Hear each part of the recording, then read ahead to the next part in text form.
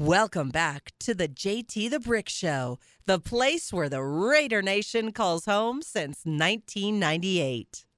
And now, live, it's time. Harlow go back into the gun. Jacobs cuts middle, walks in. Jackpot, baby. Josh Jacobs, touchdown. It's time for the JT the Brick Show. We have a good team. We have a good team that competes with relentless effort all the time. On Raider Nation Radio, 920 AM. We don't feel like effort's been an issue at all. Gets the handoff, bust toward the end. Jackpot, baby. Kenyon Drake takes it home. Here's your host, JT the Brick. Welcome back, everybody. JT here in Vegas, in studio today with Damon running the board. Q coming up next, Vinny Bonsignore, Lincoln Kennedy. I interviewed Rich Bisaccia earlier today. We'll replay that tomorrow or play it for the first time. For the first time, even before you see it on TV, we do that exclusively here on the flagship. So we had a good conversation about the victory. He was in a really good spot. Not that he always hasn't been. But, you know, my first couple of weeks, I interviewed Coach Gruden. Then we made the transition to Coach Bisaccia. And it's been really a smooth transition, I think we'd all say. Coach Bisaccia got this team to the playoffs. 3-0 start, 5-2. Then it looked like they were playing themselves out of the playoffs, and they went on this 4-game streak. And now they're coming into the playoffs. And it's for the first time this year I'm not blanking and moaning about the injuries. Because I've been talking about the injuries all year long because I don't believe we did a good enough job understanding the depth of the injuries. And that's why I've been giving Mike Mayock the credit he deserves because the backups are better than the starters. The reason why Littleton's not playing as much is because Diablo is ready to play. If Diablo wasn't coached up properly this year and he was kind of just this guy they were parking, Malcolm Kuntz and Diablo for next year, you would understand it. You'd be like, okay, they're young draft picks. We're going to develop them, and we'll see what happens in years to come. No, they were asked to play. And then other players that were able to come in, Darius Philon. I remember it vividly. It was 108.9 degrees. I was out in Henderson at a practice with a mask on back then in training camp, and I remember being with Vinny Bonsignore, Ed Graney, Vic, whoever was around, saying, look at how many defensive linemen there are. And I started counting them, 9, 10. I'm like, why so many defensive linemen? You know, I'd rather see more players at different positions, and it made sense. They knew that this team would not be competitive without the defensive line. They knew they had something with Max Crosby. They were hoping they have the old Yannick Ngakoue, which they have gotten. But, man, the interior defensive line, Solomon Thomas, when you look at the players that had to step up, Philon, Quentin Jefferson, these guys were all called on. And John Hankins, who we had on yesterday, who's a really good guest, and he's going to play in this game. Those guys got to play big. We just had on a guest, Mike Petraglia, who said the weakness of the Bengals. Now, y'all have this, so you're going to sound smarter all week long when you're leading up to this game. What's the weakness of the Bengals? Say it with me. Interior offensive line. Center, guards. Well, we just suffered a big injury with Philon. He's a guy that might have been able to chew these guys up and spit them out. I think Max Crosby's going to be double-teamed throughout the game and chipped by the tight end. That could open up for Yannick to have a big game. And then the Raider linebackers are going to have to cover, which is not a strength, right? What is a weakness of the Raiders? It is the linebackers covering the pass and dropping back. So if you get a linebacker off the field and bring in Nate Hobbs, I'm cool with that, right? Give me another nickel back to cover someone and run with them. I'm fine with that. Trufant at corner along with Casey Hayward. I think this is a big game for Trayvon Merrick because he can't let anybody get behind him. So what's going to happen in this game, which scares me a bit or makes me nervous, I'm never scared, is Kansas City looked at the Raiders' defense and said, oh, Gus is back. Gus Bradley, we know Gus. He's going to do that 3 over the top, deep coverage. And what did Adams do? Just picked it apart underneath. What did Burrow do in the last game? He didn't throw for big yards. He chucked the ball underneath, and it worked. The Jamar Chase touchdown that Jonathan Abram gave up in the first game where he bit and Chase went behind him, and I said on this show, how do you let Chase get behind you in the red zone? Like, the one thing you do is if he catches it in front of you and he scores, you can't be that soft. You got to at least meet him at the goal line, and Chase got behind everybody. That's what Kelsey does all the time.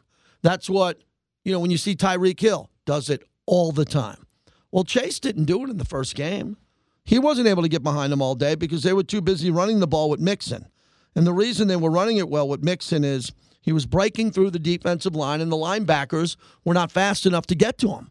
And then he was running in the third level, and the secondary had to bring him down. I remember that game well. I think that was one of the games. The game that upset me the most this year was the Bears game because there were too many Bears fans there, understandably. They got big money. They came in, they overpaid for the tickets.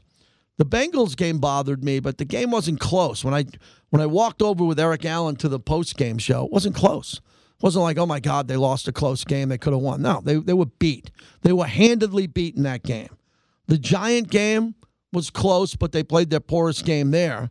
And then you start looking at the other games that they lost. There weren't many down the stretch. They beat the Colts. They were rock solid in that win against the Browns, even though it was worth against Nick Mullins. But now they're facing a great young quarterback. And the good news is they just beat a quarterback that I think is actually better than Joe Burrow. That's a poll question if I had one. Or the text line. Who's better, Joe Mixon or Justin Herbert? That's a good question. If you had to start a franchise right now, new franchise, not the Raiders, who would you start it with, Herbert, or would you go with Burrow? Burrow already had a big injury to his knee, but he's 100%. I'd go Herbert. I think Herbert has a bigger arm. I think he can make great throws, but look, this Burrow throws for 500 yards in some games, 450 yards. He is scary. So Adam Schefter reported the Texans today had a big day. They fired their head coach, David Culley, and then they just fired their offensive coordinator, and he put that out 19 minutes ago. The Texans also fired their OC, Tim Kelly. So there's a house cleaning with the New York Giants, with the Texans. And then Adam Schefter put this out, which I think is important to say. When the Texans hired David Culley, they only guaranteed him 2 years of money. They knew there always was a real chance he would be one and done. As one league source texted about his one-year tender, I knew it when he was hired. Well, that isn't good. I don't like that when you just hire a guy and you think you're going to fire him. That's a crap organization that does that. How about this? Also, Adam Schefter retweeted, with David Culley's firing by the Texans after only one season combined, with Brian Flores fired Monday by the Dolphins, the NFL has only one active black head coach, Mike Tomlin of the Steelers. How the hell are we in 2021 with one African-American head coach? Let that sink in for a moment. How is that possible? A league dominated by black players, and there's one black head coach in Mike Tomlin. How is that possible in this league? I can't answer that. So you're telling me that Byron Leftwich and Eric Bieniemy aren't going to be two of the first three guys hired? They should not be hired because of their color. They should be hired because they're great coaches. But the fact that we have the Rooney Rule in place and African-American candidates get interviewed but don't get hired is atrocious. It's a black eye on this league. The fact that we're dealing with this in 2021, I can't believe it. And the big news today is the Colts aren't committing to Carson Wentz. They're not fully committed. That's interesting. I'll tell you, I'm going to stand by this one. I'd do everything possible to get Andrew Luck to come out of retirement. The guy's had a couple of years off. I just sit down with him and go, look, you're a quarterback. You're not an architect. You're a quarterback. Come out, please, and help us. And maybe he would do that. But that's not good news if you're a fan there. So there's a lot of other news happening here. We'll look at the moving lines coming up. Vic Tafur, Johnny Katz in a little bit, and your phone calls. And if you're joining us late, my call to action today was who are the biggest Raider haters? We were going to have an exorcism on the show. Who are the Raider haters in the media in your life that jump ship or just takes cheap shots? Who are they? Expose them today in the final 50 minutes of the broadcast. Raider T in New York, you're up next. Thanks for calling. Hi, JT. Thanks for taking my call. Thank you. Listen, a couple of points. On the Raider hater thing, two of your callers hit a bullseye. Colin Cowherd, for sure, is number one.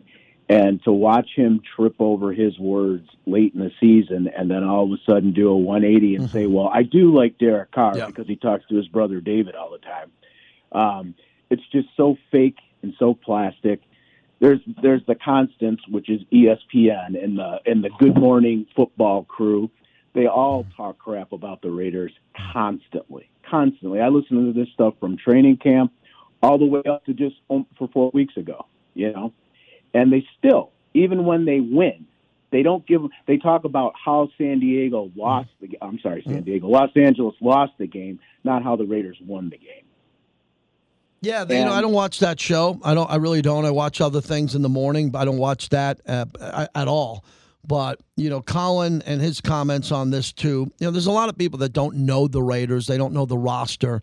They don't know the players. They don't know the coaches. They rely on information from other people. And when you're based in L.A., I lived in L.A. for 10 years.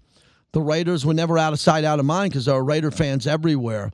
I'm just surprised that so many people, I had a caller earlier say, before the season started, the amount of media that was in love with the Broncos and kept saying the Broncos are just a quarterback away. And I'm like, the same Broncos that have been swept by the Raiders 2 years in a row. You'll get this, T. The Broncos had more positive press in the preseason and the regular season than the Raiders, and the Raiders have swept them 2 seasons in a row. Absolutely. And that's kind of what I was alluding to as far as the whole. I've been a Raiders fan since '76. I watched them win their first Super Bowl with my dad.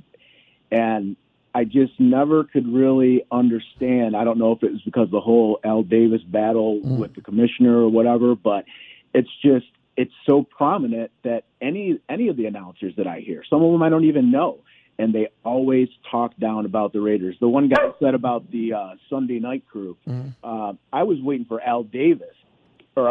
for Al Michaels to start. And he actually was kind of conservative, but Brent Musburger definitely was slanted. And when the Raiders went up on him, it was like he was silent. He didn't even know what to say. He was like, this is very surprising. It's just, I don't know what it is, but the Raiders cannot catch a break other than with your flagship station. Yep, appreciate it. The other thing that I wanted to say real quick, if I could slide it in here, I'm sorry, being long-winded, but I have to say that midway through, when they lost to the Giants, actually, it was for me. I was like, it's over. It's happening again. And all of a sudden, for whatever happened, and they went on this roll, I don't even know. I told my wife, I don't even know what team I'm watching right now because they have definitely went into a different zone, a different level, and it's like I'm in awe. Normally, I got you, dude. You're going long-winded. I got to cut in, dude. This is not me and you at a bar. I got to keep the show going. You had a lot of good points. Let me jump in here. Got a lot of people I got to get to. I'm interested in what you said, though, when you said, what team is this? I'm embedded with the team. I see the team a lot, talk to the coaches and the players, text some players, have good relationships. And I didn't think this team, I knew they would. I picked them this year to win 9 games. I thought I got it right. I thought 9 wins would get them in the playoffs. 9 wins in the NFC. Look at, Philadelphia getting in. So I was off by a game, but I didn't think the Raiders were a dominant team. And I don't think the Raiders have played very well in these last few games, other than in spots. That's what's bothered me the last couple of weeks in Indy and in Cleveland. I mean, in Cleveland, they played a third-string quarterback and barely won. That would have ended the season. I don't think they played a great game, but they had a great drive at the end to set up a field goal. I want to see the Raiders play a great game. And with the Chargers, I saw several explosive plays, which is the perfect team to play before you play the Bengals, correct? Play the Chargers first that force you to play up-tempo, and then do it again against the Bengals. Vic Tafur joining us next from The Athletic. JT back with you. Good to have you back as the Raiders get set. Ready to roll out to Cincinnati to take on the Bengals. Vic Tafur, kind enough to join us all season long from The Athletic, Raiders Insider. So, Vic, I just got the injury report while we got you on hold here and just looked at it. Overall, compared to what you saw this year, D tackles are a little bit banged up, but are you encouraged that the Raiders are getting a little bit healthier at the right time? Yeah, I think Hankins is going to play. I know he's still a little banged up, but obviously Darius Philon was a big loss last week, but they have some depth there. Darian Square's done okay when he's played, so I think they are. Darren Waller looked good in practice, so I think they definitely are in a good spot this week health-wise. Hey, Vic, that's important. Let's stay on the depth of the defensive line, especially D-tackle this year. Max and Yannick, we know what they can do, but those guys are unsung heroes, the way they played some of these games and just gave the Raiders a chance. Yeah, none bigger than Quentin Jefferson. I thought he was huge last week. He was back there as much as Max was. He was really good the last month, even all year long. Just a strong veteran guy who can use some push in the middle. So, yeah, nice rotation going. I think definitely those guys have helped out Max and Yannick and vice versa. What have you seen from Divine Diablo and the fact that the coaches had him ready to play in case it was time, and it has been time? And when you look at the tape and you're at the game in the press box and afterwards, what are you getting out of what he's doing and how he was coached up? Yeah, I like his upside. Definitely, you see his athletic ability. He definitely has some range. He kind of replaced Clay Wilton pretty quickly. Then once he got a chance to, I think you see why. He's got more big play, ability, and he has more range, and also probably better coverage ability, which is kind of supposed to be the ultimate strength that never really happened, though. So I think it was a nice segue. I think he definitely looks to be a guy there for a while at that spot. Vic, when you go back to the last game and now you look at the tape and wonder what they're going to do, I talked to Coach Bisaccia today about it, and that's a game in the past that got away from them late. I think they were more competitive in that game than people are giving them credit for, but the game got away on a late turnover and then another easy score. They held Chase to 3 receptions in that game and a touchdown there. I don't think you can hold a guy like Check like that anymore. How do you see it? Yeah, I agree. I think definitely listening to Joe Burrow this week, I think that's definitely a challenge they're taking as far as Chase not being a huge factor last time. I think that'll be a part of their plan this week. And also, like last time, Joe Mixon kind of warmed down. That's still going to be an issue this time. Their run defense is not great. The Raiders and Joe Mixon is definitely a big time running back with a good O-line. Vic Tafer's our guest. Vic, the comparison of Joe Burrow to Justin Herbert, I want to get your opinion on what you saw from Herbert. I thought he was incredible on a couple of those throws in the fourth quarter, just the velocity, the ball angles, all of that. I was sitting in the stands in the lower bowl when he threw that 4th and 23 into the end zone. There were 7 Raider defenders back there, and they could barely move, like literally take a step before the ball was there. And can you see a comparison that's equal to that with Burrow?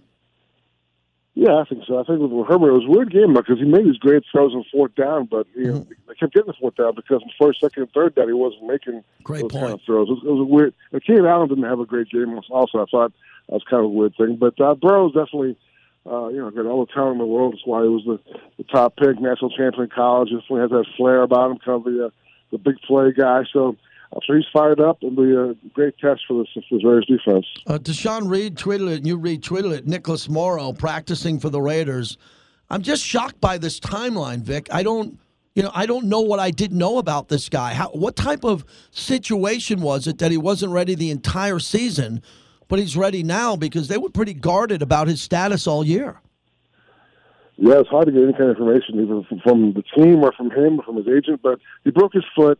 He had surgery. I'm not sure if he had a setback or what, but apparently he was out there this week in practice, and Bisaccia just said that he's looked okay, but not enough reps, not enough really a chance to get into this weekend. So maybe if they win this week, he can come back next weekend. But, yeah, just a thing to wear. For some reason, it dragged on. I think the original outlook was probably 8 weeks, and obviously a lot longer than that. Hey, Vic, it's amazing to me with Waller, if the Raiders didn't go on this run, if they didn't go on the Cleveland, Indianapolis run, I don't think we would have saw him. Why? Bring him back if they weren't going to make the playoffs.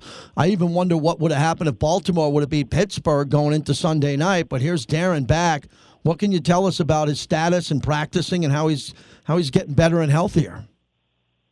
He talked yesterday. He said he feels good. Definitely he got some rust off last week. I think he's looking better and doing more in practice this week. So definitely a big-time weapon. I think with him it's always interesting because he's a fascinating guy. He's had the rehab problems in the past, and it was a great story. And he mentioned how having that much time off, you're not really sure about how you're going to slow your time. You get these bad thoughts in your head, so you have to see his therapist. It's kind of these struggles you don't think about for these guys who are on the injured list for a month or so. Vic, the story's still being written about Derek Carr because we've been around this team a long time, both of us, and he's never played in a playoff game coming off the injury in 2016.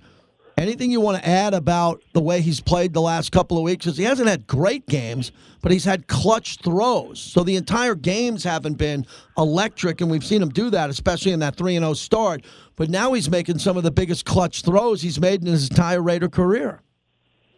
Yeah, no doubt. And he's also taking a lot more chances. He's definitely, trying to challenge guys deep and getting pass interference calls, different holding calls, or some huge ones last week. So definitely a change his philosophy from years ago when he was kind of more of a check down guy. They don't want to risk the ball or throwing interceptions. Now he doesn't care about interceptions. He wants you to win, and he thinks the best chance to do that is take chances down the field, make the defense respect, every ounce of grass. Hey, Vic, wrapping it up, what do you believe gives the Raiders a good chance to win this game? They're not playing the 85 Bears. They're not going up against Ray Lewis and Ed Reed. This is not one of the greatest teams of all time. I respect them. I think if the Bengals played in the AFC West, they'd be like the Raiders fighting for a wild card. What gives the Raiders the best hope that they can get this game on the road? Yeah, definitely. I think it's of all the matchups that are possible this round, this is the one you want. You're playing them already. That's a good thing. You kind of know what to expect.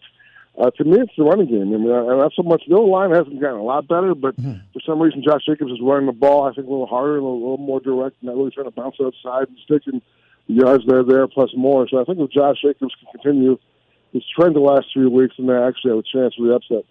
Last one, where do you rank that Raider game against the Chargers all time, regular season? Because some are saying a Mount Rushmore game, one of the greatest games of all time. It delivered. And most last season epic games, Vic, don't end with that much at stake. Winner move forward, loser go home, and the potential for a tie. When you got home that evening and got back to your room after that game, what stood out to you? Yeah, I should make a list because it definitely was top 5. And it's just funny because you mentioned, like, the way they blew that lead, a 15-point lead, and we've seen it so many times. It's kind of like, I'm kind of numb to it by now. But they actually were able to overcome that and still win the game, which has been the thing this year. They've shown that kind of resolve this year. So definitely a very enjoyable game. The fans, it was the best crowd by far I've seen in Vegas. Now it's just a promising sign for the future. But I thought it was a great night at the stadium. Thank you, Vic. Appreciate your time as always. Talk to you soon. How about take care? There he is, Vic Tafur. Appreciate him coming on. Yeah, he said top 5. He's going to put a list together. I would like to read that list. And I've talked to a lot of Raider fans about the greatest regular season games of all time. Some think that's number 1. I don't go back with the Raiders to 1960. You might have a different opinion. You can't rank it as one of the greatest Raider games of all time because it was regular season. You always have to elevate the games that were in the postseason. But all time, if you said all time that was the greatest regular season Raider game that you went to, I wouldn't argue with it because of what took place in the final 30 seconds. It's never happened before that way because of the tie factor and Pittsburgh and all of Pittsburgh wondering what was going to happen. You add that to that, it elevates the game. I've talked to Laker fans. My sons are Laker fans. I'm a Knicks fan.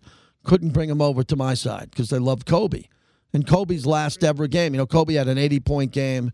His last game, the 60-point game. When you look at Kobe's games, you can't say his greatest game was his last game in the regular season. It was one of the most exciting and most remarkable, but it was a regular season game. It was his last one. It magnified it. But you'll have to go to the playoffs with Kobe when you talk about those games that matter the most. Those are the games that matter the most. But the one that I just saw on Sunday night, I'm still on cloud 9 about it. I am still there. Go to John in Vegas. J.O.D. checking in. Brick. Raider Nation unite. We're going to crush these Bengals this weekend, Brick. We're going to crush them. They got lucky the last time here at the Death Star, J.O.D., one steak. You were there when the Bengals stayed at Virgin Hotels and came to your restaurant. So you had the Bengals in the building last time they were there. We did, Brick. We did. We're very fortunate. All the boys came in from the Bengals. They're all over the restaurant, and I wouldn't necessarily recognize everybody, but Dustin and CJ and the guys, they're like, "Hey, Johnny, this is Jamar Chase. This is that." And I had the long snapper on the catcher, whatever you call him. Kicker. He was at the bar. They were at the bar with me. They looked like a couple of guys from Yellowstone. You know what I mean? I didn't even know they were on the football team. But was that the rodeo? Was that the rodeo? They were dressed up like the rodeo, like Yellowstone. You could always tell it's the long snapper. Football players. And then all of a sudden, I'm like, hey, there's a couple of players. And then I realized they kind of knew these guys. I'm like, how the hell do these guys know each other? You know what I mean? Total opposites, I'm thinking.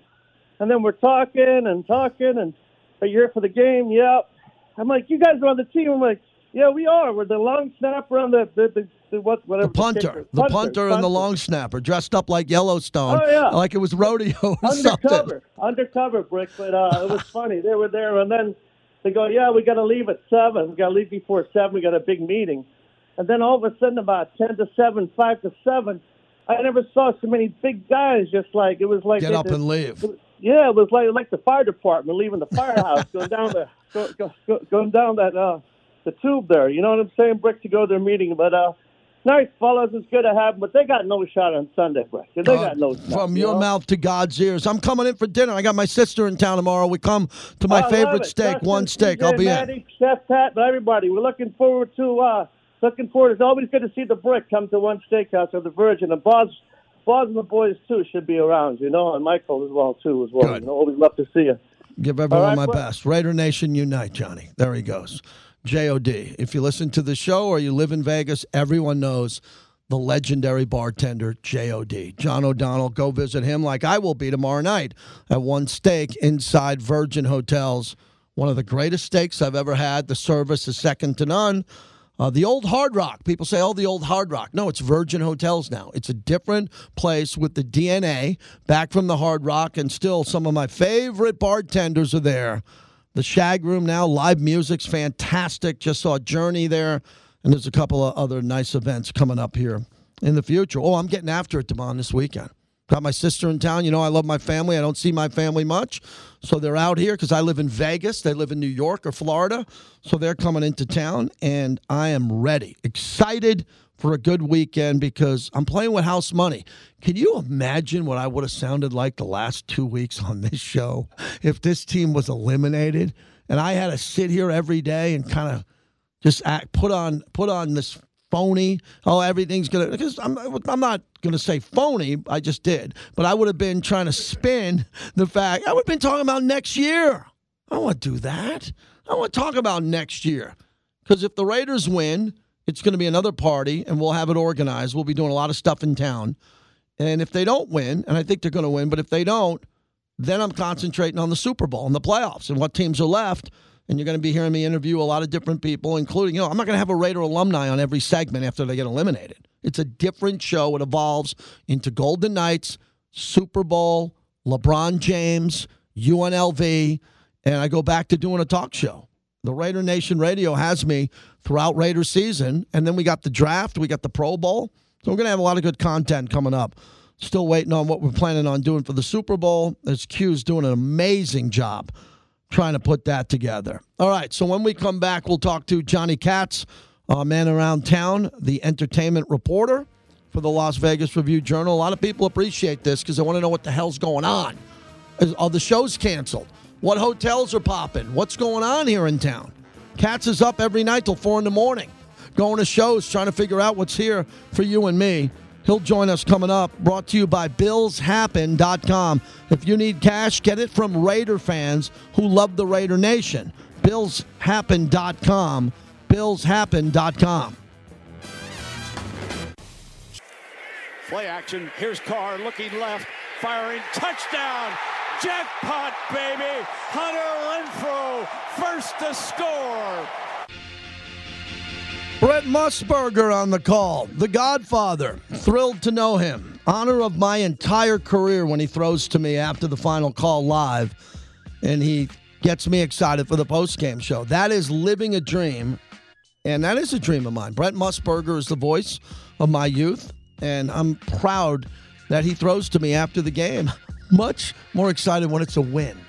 And I don't know what that's going to sound like. I don't want it to sound like, hey, the season's over.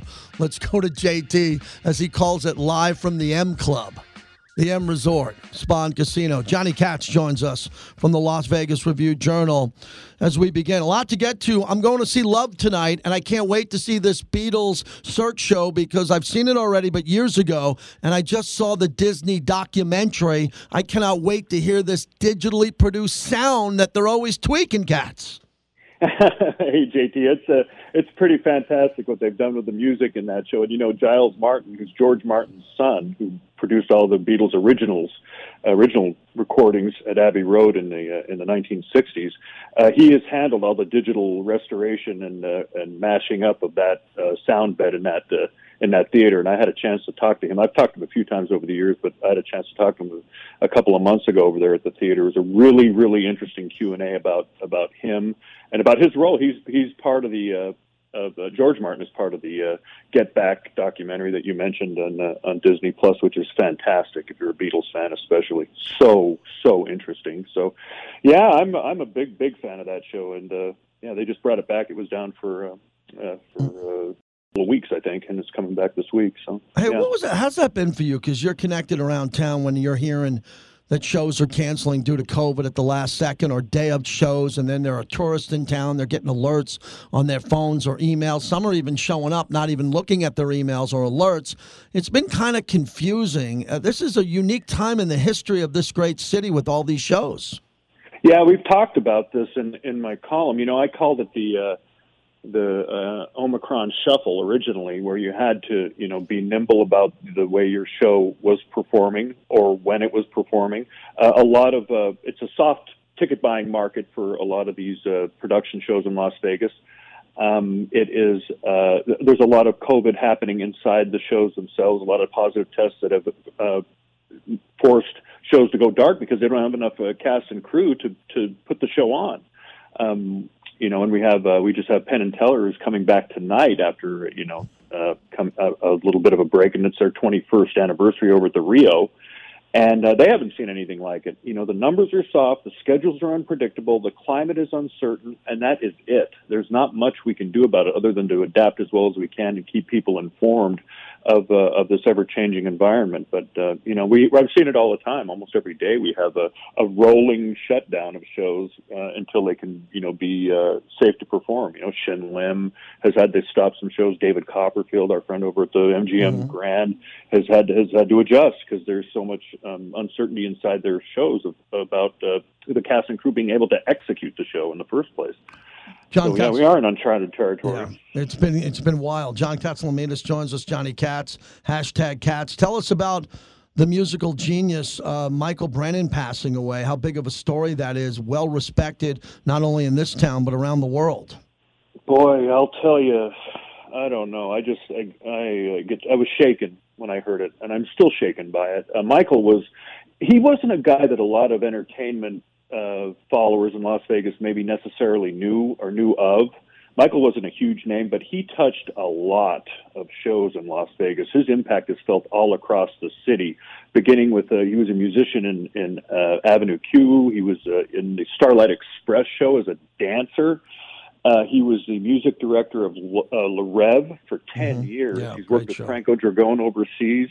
Mamma Mia at Mandalay Bay, he had a hand in. He had a hand in the Disney Lion King show at Pantages Theater in Los Angeles. He had a musical that's still under development called Clown Town. It's brilliant, that showcased at UNLV 4 years ago, and then in New York 2 years ago, that's still being developed with some Las Vegas talent involved in that.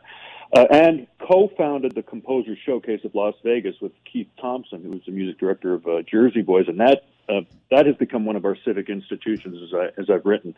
Michael and Keith knocked their heads together in 2006 and came up with this idea to give composers a place to test drive new music, original music in Las Vegas, and a lot of people thought they were nuts because there's not, people were thinking there's no original music coming out of Las Vegas. Well, it's still going on today at Myron's at the Smith Center, and Keith told me today that they're probably going to pay tribute to Michael in the February 23rd show. But, my friends at Wynn Las Vegas, I was talking to them today. Alan Menken from Disney worked with Brennan. Menken's won 8 Oscars. He worked on the music at Le Rêve with Michael to redo that music. Eventually, Steve Wynn didn't go forward with that plan, but he worked with Menken. He's he's a composer. He's a musician. He was a very funny individual. Right. When you talk about lighting up a room when he walked into it, that was Michael. He was a next level talent. And huge loss to us. We're still kind of rattled by it, and really rattled. Sad to hear. I saw it on Twitter. I wanted to make sure I asked out of respect. Johnny Katz joins us. The death of Bob Saget and the impact that he had in Las Vegas, and all the comedians. These stories, Jimmy Kimmel broke down on his show, broke down how to do that special open before the start of the show. They were great friends. John Stamos, all of these individuals who love Bob Saget were big, big Vegas names, and they all talk about, especially Don Rickles when he was alive, how raw and crude Saget could be with this comedy that a lot of people didn't see on Full House and those shows, and how funny he was, and he would light up a room. Vegas and him were joined at the hip. He had a lot of friends out here. Yeah, I did. You mentioned a few of them, but George Wallace was a good friend of his, dating back to the late 70s at the Comedy Store. Pauly Shore, whose mother booked Saget at the Comedy Store, Pauly lives in Las Vegas. He remembered him very fondly. Carrot Top, and it was funny. Like 2 days before Bob passed away, he talked about Carrot Top and how much he appreciated his brand of humor in Las Vegas. John Lovitz is a very good friend of his over at who headlines over at the Laugh Factory, and John has done a medley about Bob Saget that is pretty blue at the end of his shows. And they were very good friends, but he would skewer him. It was always like a musical roast at the end of his shows, and John's close to him. And Saget, the thing about Saget was people talk about, he was so blue compared to his personality on Full House and the videos, America's Funniest Home Videos. His personality was the same in both off the stage and on TV. It was just what he was saying that was so different. And that's what made it so effective. He was still that congenial guy, but what was coming out of his mouth was really off-putting. Really, really blue. A lot of people. Everybody says that about him. Really, really blue. Yeah. Johnny Katz, as we wrap it up, let's end on Mark Davis. And this is an important question because you got to know Mark Davis really quickly when he came down here first on these trips just to get back to Vegas because his dad had a big impact here. And then he started scouting Vegas more in the stadium, and then you would sit down and see him in restaurants, and then you saw the charity work that he did. And you would go to these events where he'd write a check, and he'd be there for everybody. How happy are you that the Raiders, haven't had a losing season since they've come to Vegas, and now we're in the playoffs knowing the relationship that you forged with the owner?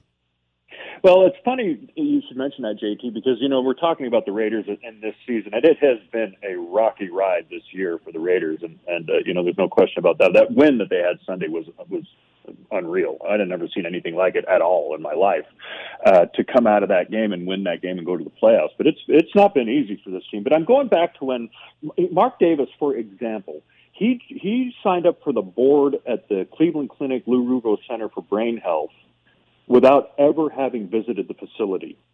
He went to the Power of Love Gala, and they talked to him about it there. And he had never even toured it. And they told him what kind of work they were doing there, and he says, I'm on board, whatever you need. And then at the next board meeting, he came in and was welcomed as a full-fledged board member, and now they have the Raiders support that way, and all the work they do with head injuries as related to athletics, especially boxing in the NFL, is super important.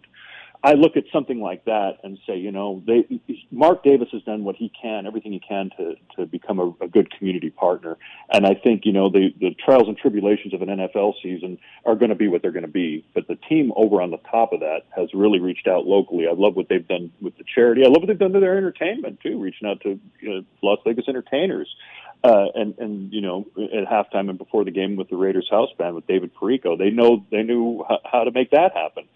So I'm happy for Mark that way. It's going to be an interesting game Sunday, but to come out of this season and be playing a playoff game, the Raiders have to feel pretty good compared to what has gone on with the team. Thank you, my friend. I'll see you out this weekend. I'm about town this weekend. Make sure you find me. I'll be out there, brother. Take care. There he is, Johnny Katz. Liking what I really enjoyed what he said at the end. I wanted to ask that Mark Davis question because this was a tough year for the owner. Clearly, those who know the owner and to see how he helped out in this community during COVID and the charity work he did and where he was on weeknights and showing up at events and writing checks and helping out the community. And now his team's in the playoffs. That to me is exceptional. It's exceptional what has happened. Look at your watch. Look at your calendar. It is January 13th of 2021. If I told you a year ago when there were no fans and you couldn't go to the game, that next year you would go and see the greatest games potentially in Raider modern history. As a season ticket holder, you saw the walk-off to Zay Jones, opening night Baltimore, and then bookend with the great win against the Chargers. Those are 2 of the 9 games. They got an extra home game this year. All of that happened this year. Then the resignation of the head coach, when we talked about the Ruggs fatality, everything that happened, and we're sitting in the playoffs. This is a community. I said this when I was up in the Bay Area too back in the day. But the big issue was back in the day, there were a lot of people trying to torpedo the Raiders up in the Bay. There were politicians, there were local radio stations, there were partners who behind the Raiders' back were not honest, weren't truthful, and did not want to participate with the vision of the Raider brand. That is fact, not fiction. That is fact. Now the Raiders come to Vegas. It's not perfect. We're a brand new flagship station. We got new guys coming and gals into the lineup. We're trying to make this work for you, the Raider Nation, so you have something that you can call your own, that you can protect it, you can listen to it, you can be critical of it, you can call it, you can tweet it, you can do whatever you want, but at least you know that it's here for you. We're not splitting time with a whole bunch of other people to try to make sure that the Raiders don't get what they deserve. The Raiders are getting what they deserve, and we're getting even more than that. We're getting an opportunity to talk about the playoffs really quickly in the history of Las Vegas Raiders football. Okay, this team is a team that's never had a losing season. They were 8-8, should have won 10 games last year. They won 10 this year. They should have won how many? Damon, I mean, really, how many games should they have won? Definitely should have got that Giants win. All right, so that's 11. Okay, then I'll give me one more potentially between the Bears and the Bengals. Well, the Bengals beat them there strong. At the Chargers, no. You know, there were a couple other games, and then you could take maybe a game away that Carlson made a kick at the end. I think the Raiders are a 10 or 11 win team in the real world right now. That's who they are. Next year, we don't want to see them take a step back. Next year, we don't want to see them go back.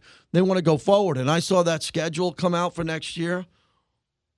Oh, that's tough. That's a tough schedule, man. They don't schedule guys. They make the tough ones.